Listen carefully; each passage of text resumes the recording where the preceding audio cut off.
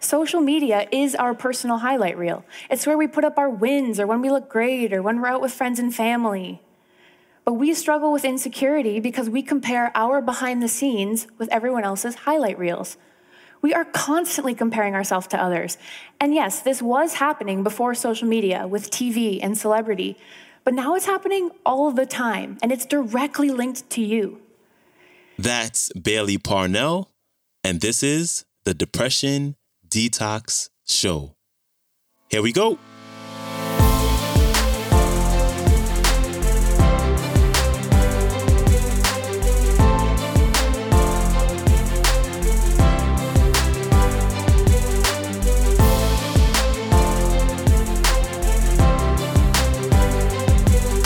Hello and welcome back to the Depression Detox Show, where we share ideas and stories to change your relationship with depression. I'm your host, Malik Josephs. Happy Wednesday to you. Today, we have a new featured speaker making her debut on the show. She is the founder and CEO of Skills Camp, which is a soft skills training company that works with businesses and educational institutions to help their staff and students develop the essential skills needed for personal and professional success. She was also named one of Canada's top 100 most powerful women. And she's here today to talk about the effects social media has on our mental health. And she also shares a few helpful tips to have an overall better social media experience. So let's jump right into this one. Here's Bailey Parnell. Enjoy. You see, I've worked in social marketing, primarily in higher education, for most of my career. That means I work with a lot of 18 to 24-year-olds, which also happens to be the most active demographic on social media. The other thing you need to know about me is that I'm young enough to have grown up with social media, but just old enough to be able to critically engage with it in a way that 12-year-old me probably couldn't. So my life is social media, personally, professionally, and academically. And if it was doing this to me, what was it doing to everyone else? Well, I immediately found out I wasn't alone. The Center for Collegiate Mental Health found that the top 3 diagnoses on university campuses are anxiety, depression, and stress. And numerous studies from the US, Canada, the UK, you name it, have linked this high social media use with these high levels of anxiety and depression. But the scary thing is that high social media use is almost everyone I know. It's my friends, it's my family, my colleagues.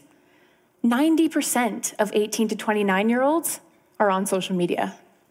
We spend on average 2 hours a day there. We don't even eat for 2 hours a day. 70% of the Canadian population is on social media. Our voter turnout isn't even 70%.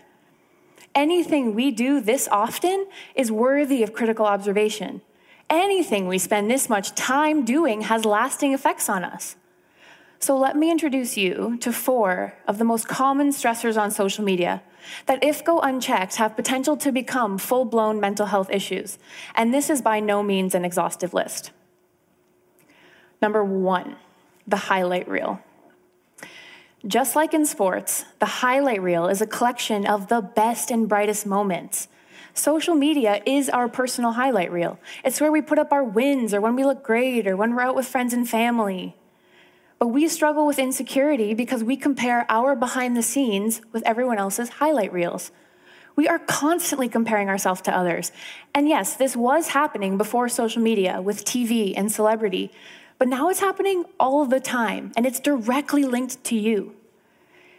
Here's a perfect example I came across in preparation for this talk. It's my friend on vacation. BRB nap. Wait, why can't I afford vacation? Why am I just sitting here in my PJs watching Netflix? I want to be on a beach. But here's the thing. I know her very well. I knew this was out of the ordinary for her. I knew she was typically drowning in schoolwork, but we think, who wants to see that? The highlights are what people want to see.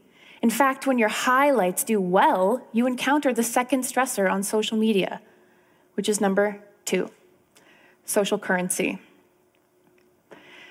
Just like the dollar, a currency is literally something we use to attribute value to a good or service.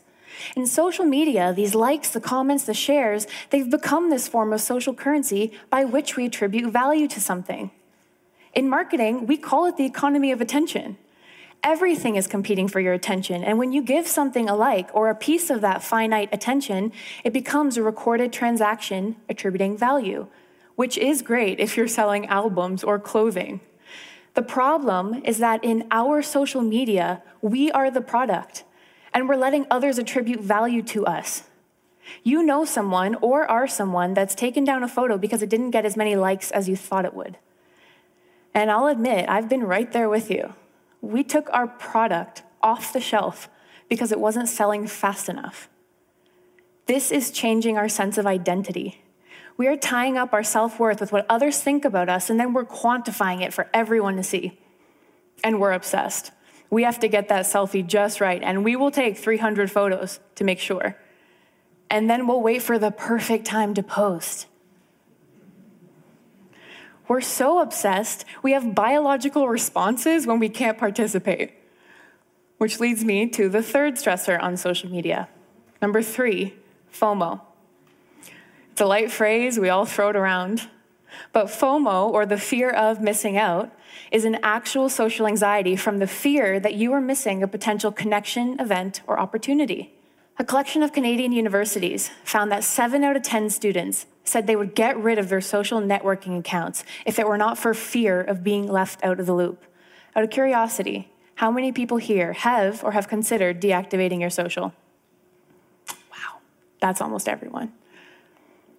That FOMO you feel, the highlight reels, the social currency, those are all results of a relatively quote-unquote normal social media experience. But what if going on social every day was a terrifying experience, where you not just questioned your self-worth, but you questioned your safety? Perhaps the worst stressor on social media is number 4, online harassment. 40% of online adults have experienced online harassment. 73% have witnessed it. And the unfortunate reality is that it is much worse and much more likely if you're a woman, LGBTQ, person of color, Muslim. I think you get the point. The problem is that in the news, we're seeing these big stories. We're seeing the 18-year-old Tyler Clementes who took his life after his roommate secretly filmed him kissing another guy and outed him on Twitter. We see women like Anita Sarkeesian being close to shamed off the internet and sent death and rape threats for sharing their feminism. We see these stories once it's too late. But what about the everyday online harassment? What about that ugly Snapchat you sent your friend with the intention of it being private, and now it's up on Facebook? And so it's just one photo. It's funny. It's just one mean comment. It's not a big deal.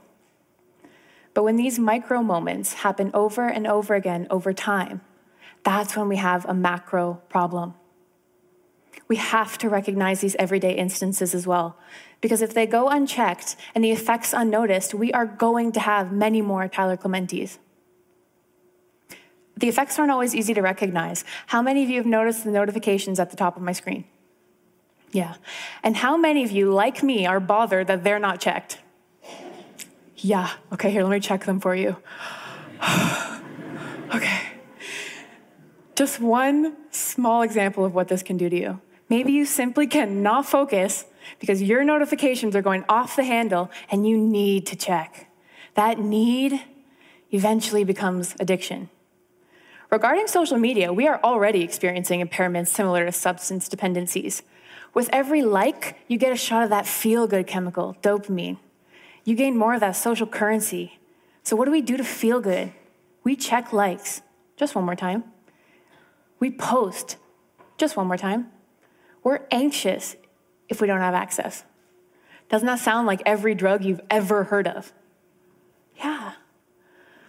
So when that grows, when your social media use goes unconfronted over time, that's when we see the rising levels of anxiety and depression. The FOMO, the distractions, the highlight reels, the comparisons, it's a lot, and it's all the time. The Canadian Association of Mental Health found that as young as grades 7 to 12 students who spent 2 hours a day on social media reported higher levels of anxiety, depression, and suicidal thoughts. For those of you doing the math, that's as young as 12 years old. Now here's the thing.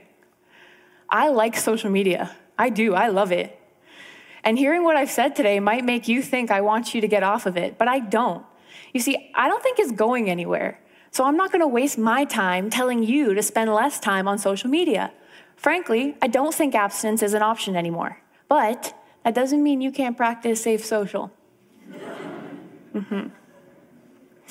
You see, everything I've talked about today has nothing and everything to do with social media.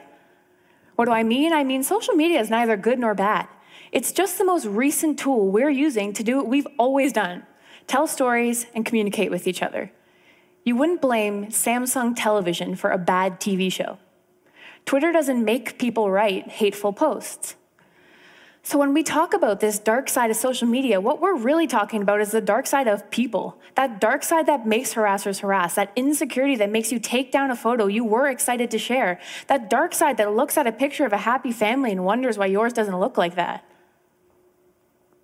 So as parents, as educators, as friends, as bosses, this dark side is what we need to focus on. We need preventative strategies and coping strategies so that when you have your low days, because you will, when you're questioning your self-worth, you never get as low as Tyler Clementi and the many others like him.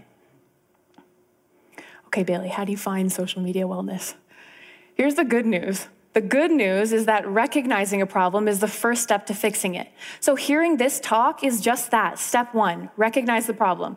Do you know the power of suggestion? When someone tells you about something and then you start seeing it everywhere. That's why awareness is critical. Because now you will at least be better able to recognize these effects if and when they happen to you. The second thing you're going to do is audit your social media diet. The same way we monitor what goes into our mouth, monitor what goes into your head and heart. Ask yourself, did that Facebook scroll make me feel better or worse off? How many times do I actually check likes? Why am I responding this way to that photo? And then ask yourself if you're happy with the results. And you might be, and that's okay. But if you're not, move on to step 3.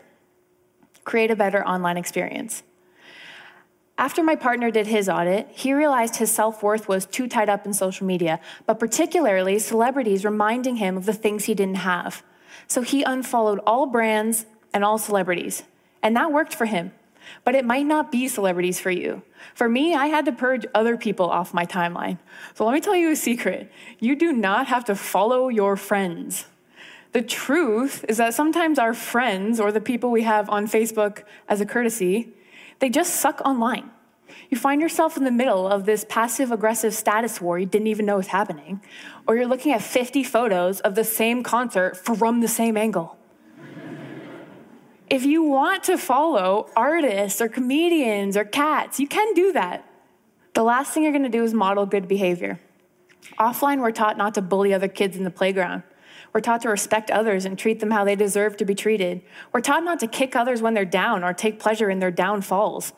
Social media is a tool, and it's a tool that can be used for good, for more positive groups, for revolutions, for putting Grumpy Cat in Disney movies. I tell you, the internet is a weird place. So is social media hurting your mental health? The answer is it does not have to. Social can tear you down, yes, or it can lift you up, where you leave feeling better off or have an actual laugh out loud. If I only have 24 hours in the day, if I'm going to spend 2 of those hours on social media, then I prefer my experiences to be full of inspiration, laughs, motivation, and a whole lot of Grumpy Cat in Disney movies. Big thanks to Bailey Parnell for sharing some helpful tips with us. You can connect with her by visiting her website, skillscamp.co. And you can follow her on Instagram at Bailey Parnell. And if you like today's clip, there'll be a link to the entire talk in the show description, as well as all the links to connect with Bailey. All right. When you get a chance, please subscribe, rate, and review the show on Apple Podcasts or your favorite podcast player app. Follow the show or share it with a friend. And I will see you back here Friday when we have a new featured speaker making his debut on the show to finish up our topic of social media and technology. So until then, stay strong. Later.